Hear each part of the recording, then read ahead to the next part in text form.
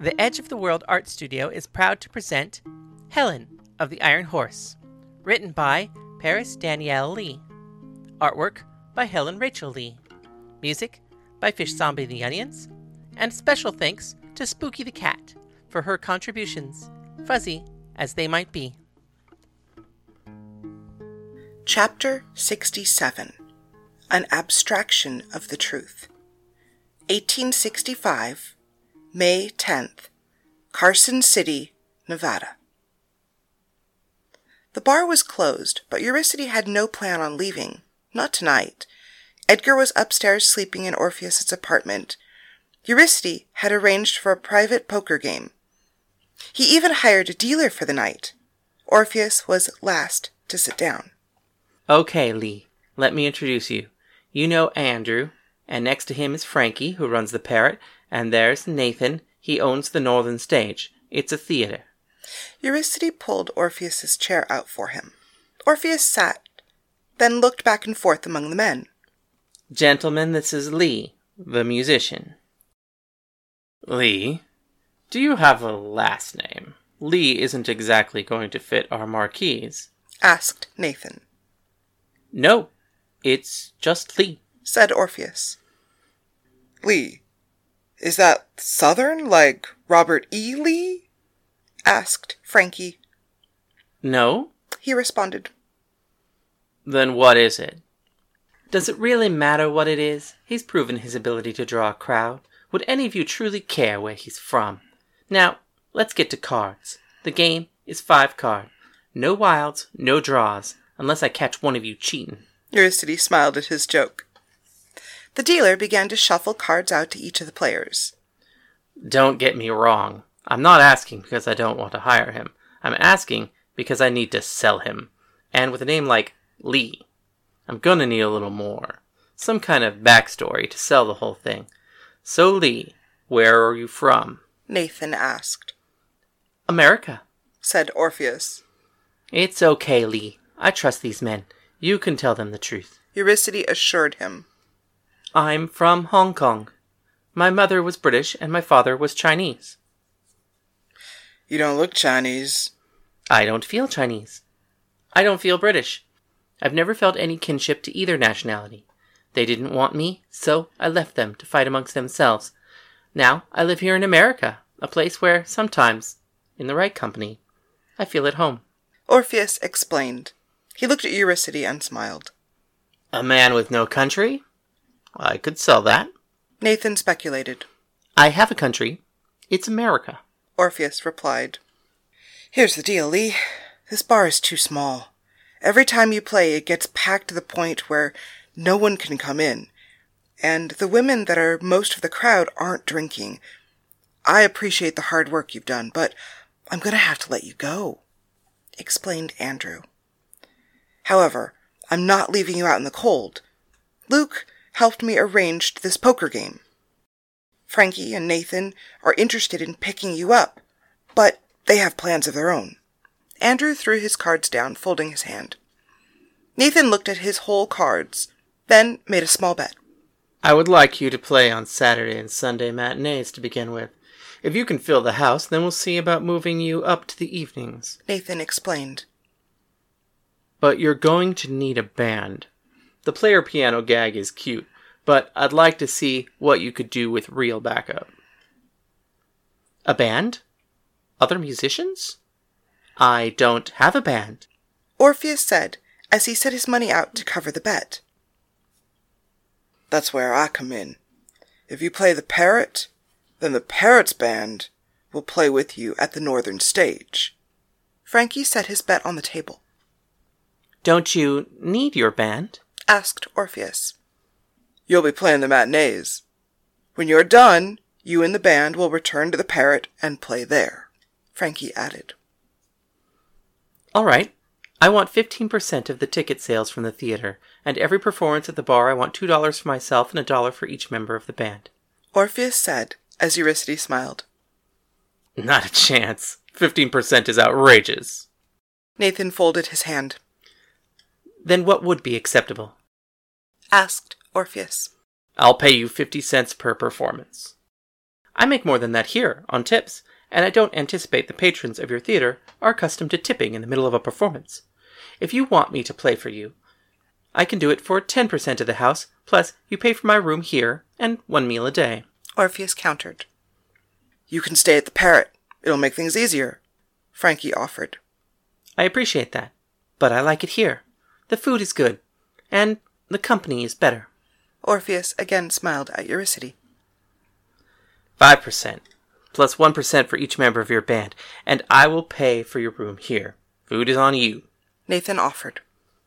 That seems acceptable. Orpheus shook Nathan's hand. It's not acceptable for me, Frankie added. I'm not paying you $2 a show, especially if I have to pay the band $1 each. That makes $7 for each performance. You're good, but you're not worth that. You're wrong. I am worth it. But if you don't think so, then I don't see why I should play for you. You'll still need my band. All right. I'll do $1.50 per performance, but I get Mondays and Tuesdays off. Luke, where did you find this con man? If I were smart, I'd walk away from this. All right, China boy, you have your deal. You better fucking be worth it. Frankie held out his hand and shook Orpheus's. Orpheus turned over his hole cards. He had a full house. As the night went on, the game continued. Frankie was out first. He tipped his hat and went home. Andrew was second. He stayed in the bar, cleaning up and taking care of the books. Eurycity lured Nathan into a trap and eliminated him. Nathan smiled, slapped Orpheus on the back, told him to come by on Friday. Only Orpheus and Eurycity remained. Eurycity dismissed the dealer and took the cards for himself. Thank you. I don't know how to repay you. Why are you helping me? Asked Orpheus. I feel guilty. I know you were going up to Denver to catch up with your friends. It's been over a month. You've stayed here to teach Edgar English, and you never asked anything for it. You have the money for the carriage by now, and if I had been a good friend, I would have bought your ticket for you and put you on that stagecoach weeks ago. So, this is me repaying you for what you've done for me.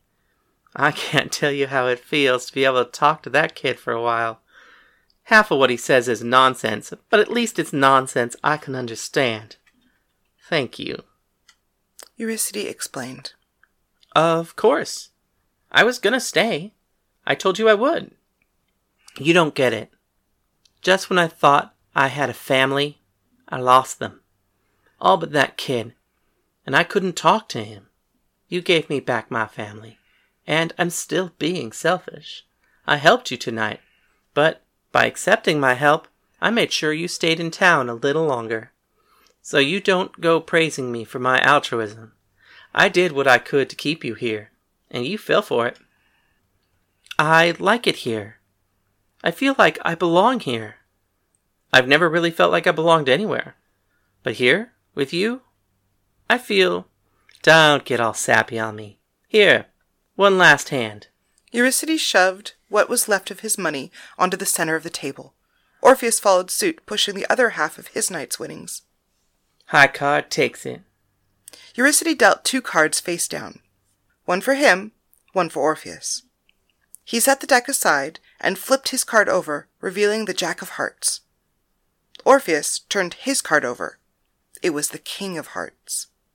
Well, looks like it's your night, Lee. Eurycity stood from his chair and put his hat on. Andrew, have you got a spare room? He asked. Andrew rummaged around beneath the bar for a second, then came up with a spare key and threw it to Eurycity. There's no point in going back to my cabin now, Lee. Why don't you come up with me when you're ready? The sun is almost up, and I don't want to disturb Edgar. With you? Yeah, we'll let the kids sleep. All right. Orpheus agreed. He began stumbling over himself as he tried to organize the money. It was $25. Mostly change. Andrew handed him a bag. Orpheus scooped the money into it. He dropped a few nickels and bent down on the floor to pick them up. 4 men walked into the bar. Andrew looked up and was about to ask them to leave when they grabbed Eurycity by the arms and pinned him against the bar. "What the hell? Let me go, you fuckers!" Eurycity yelled as he struggled against them. "Take his gun away from him," instructed an older man with a tattered blue uniform. "You thought we forgot about you. What were your words again? Am I ready to die for my glorious war?" "Coward! Let me go and I'll kill you if that's what you want." Eurycity tried to kick away, but the man held him fast. They pulled his gun from his holster. The other man looked at it, threw it on the ground, and then stomped on it. Its handle broke, and the cylinder popped out. "Oh no, I'm so sorry. Looks like your gun is broken. What will you do? Will you fight for your war with your fists, or prove that you're a coward and walk away?" They let him go. But then they stood back, surrounding him. Eurycity brought up his fists. "You think I can't beat you? You think the four of you can take me? Well, come on then."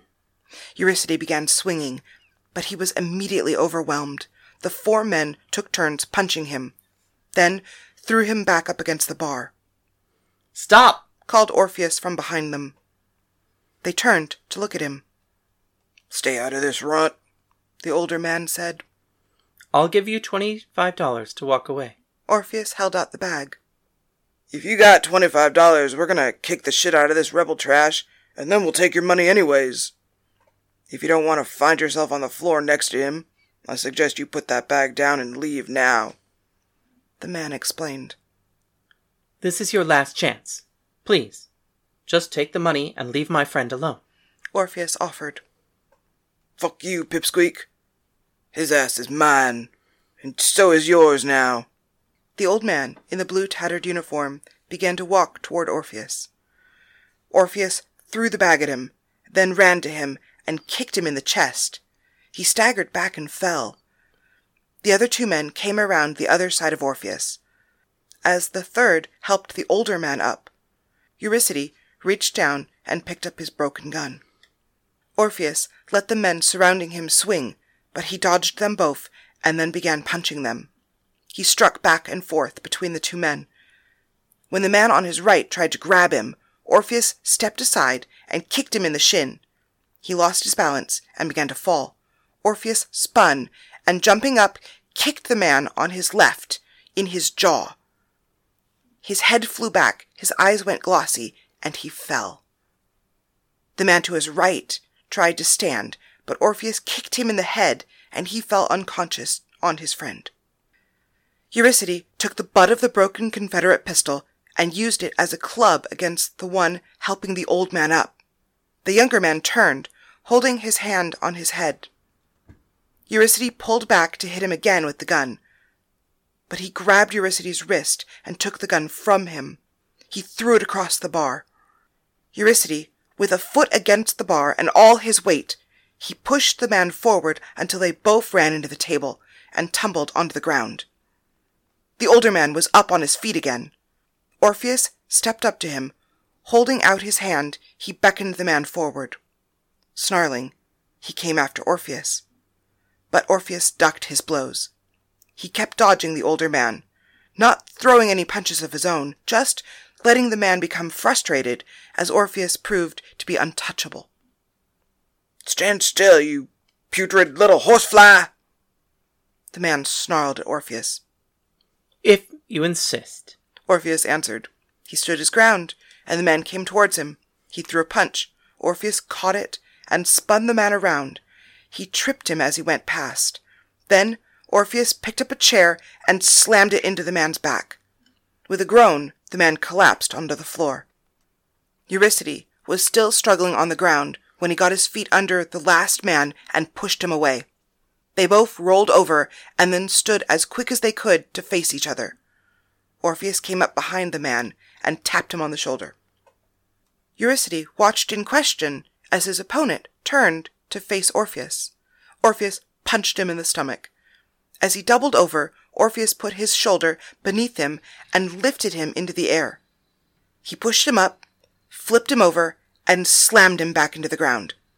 Orpheus stood waiting, ready. He watched the men stagger back to their feet. each of them stumbling like they were drunk.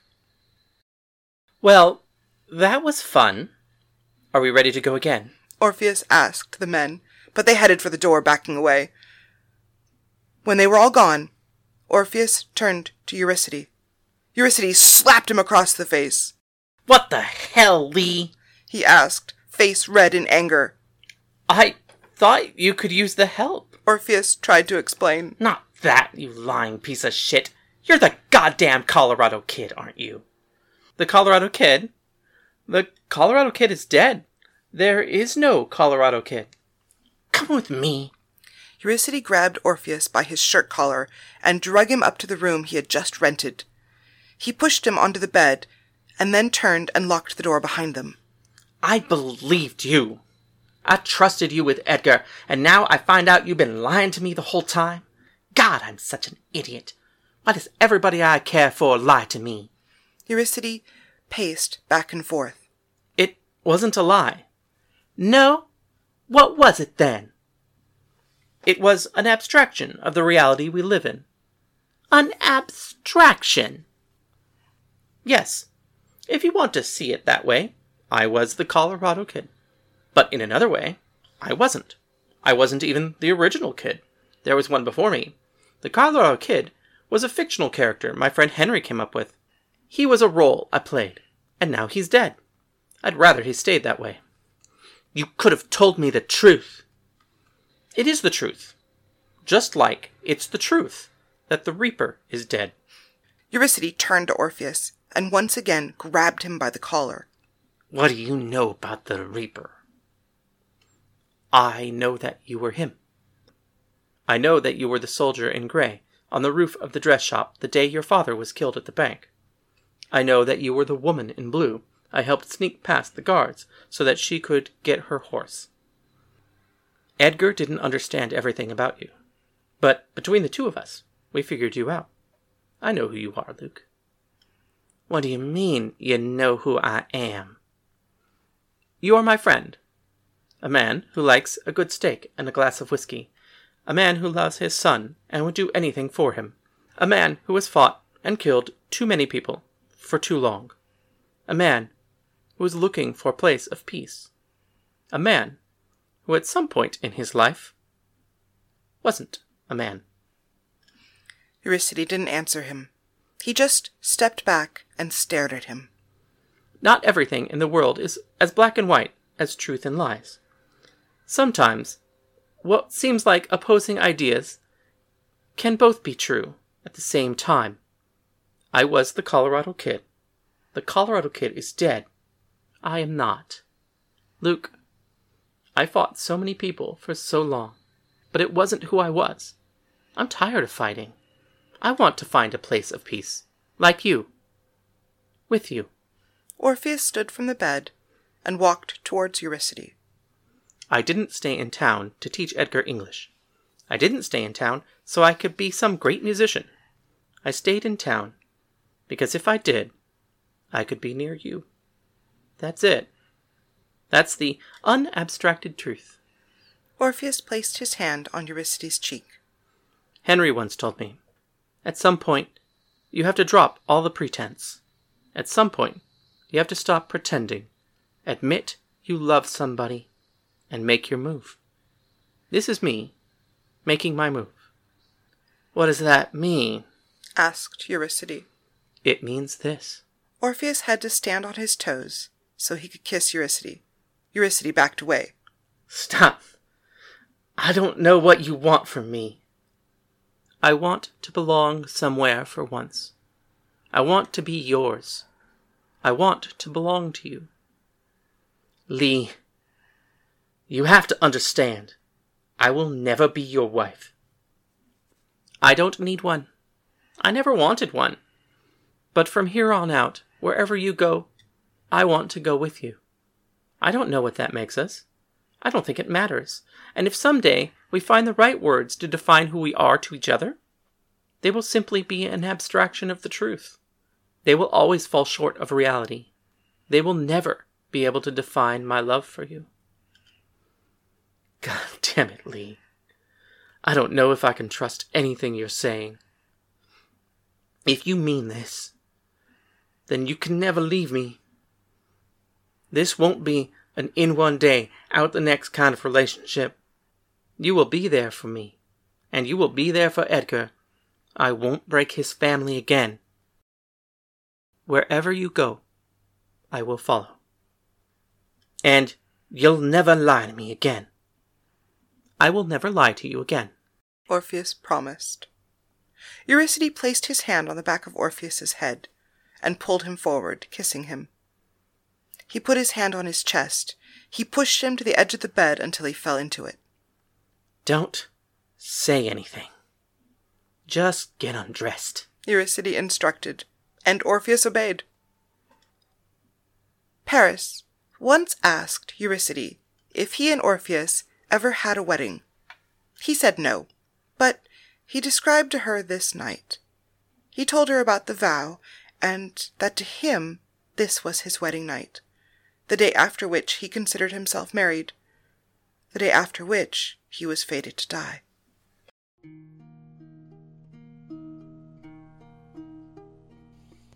This has been Helen of the Iron Horse, written by Paris Lee, artwork by Helen Lee, performed by Helen and Paris. All characters within are fictional and bear no intentional resemblance to anyone living or dead, except, I guess, for Helen and Paris. See more of our work at edgeoftheworldart.com.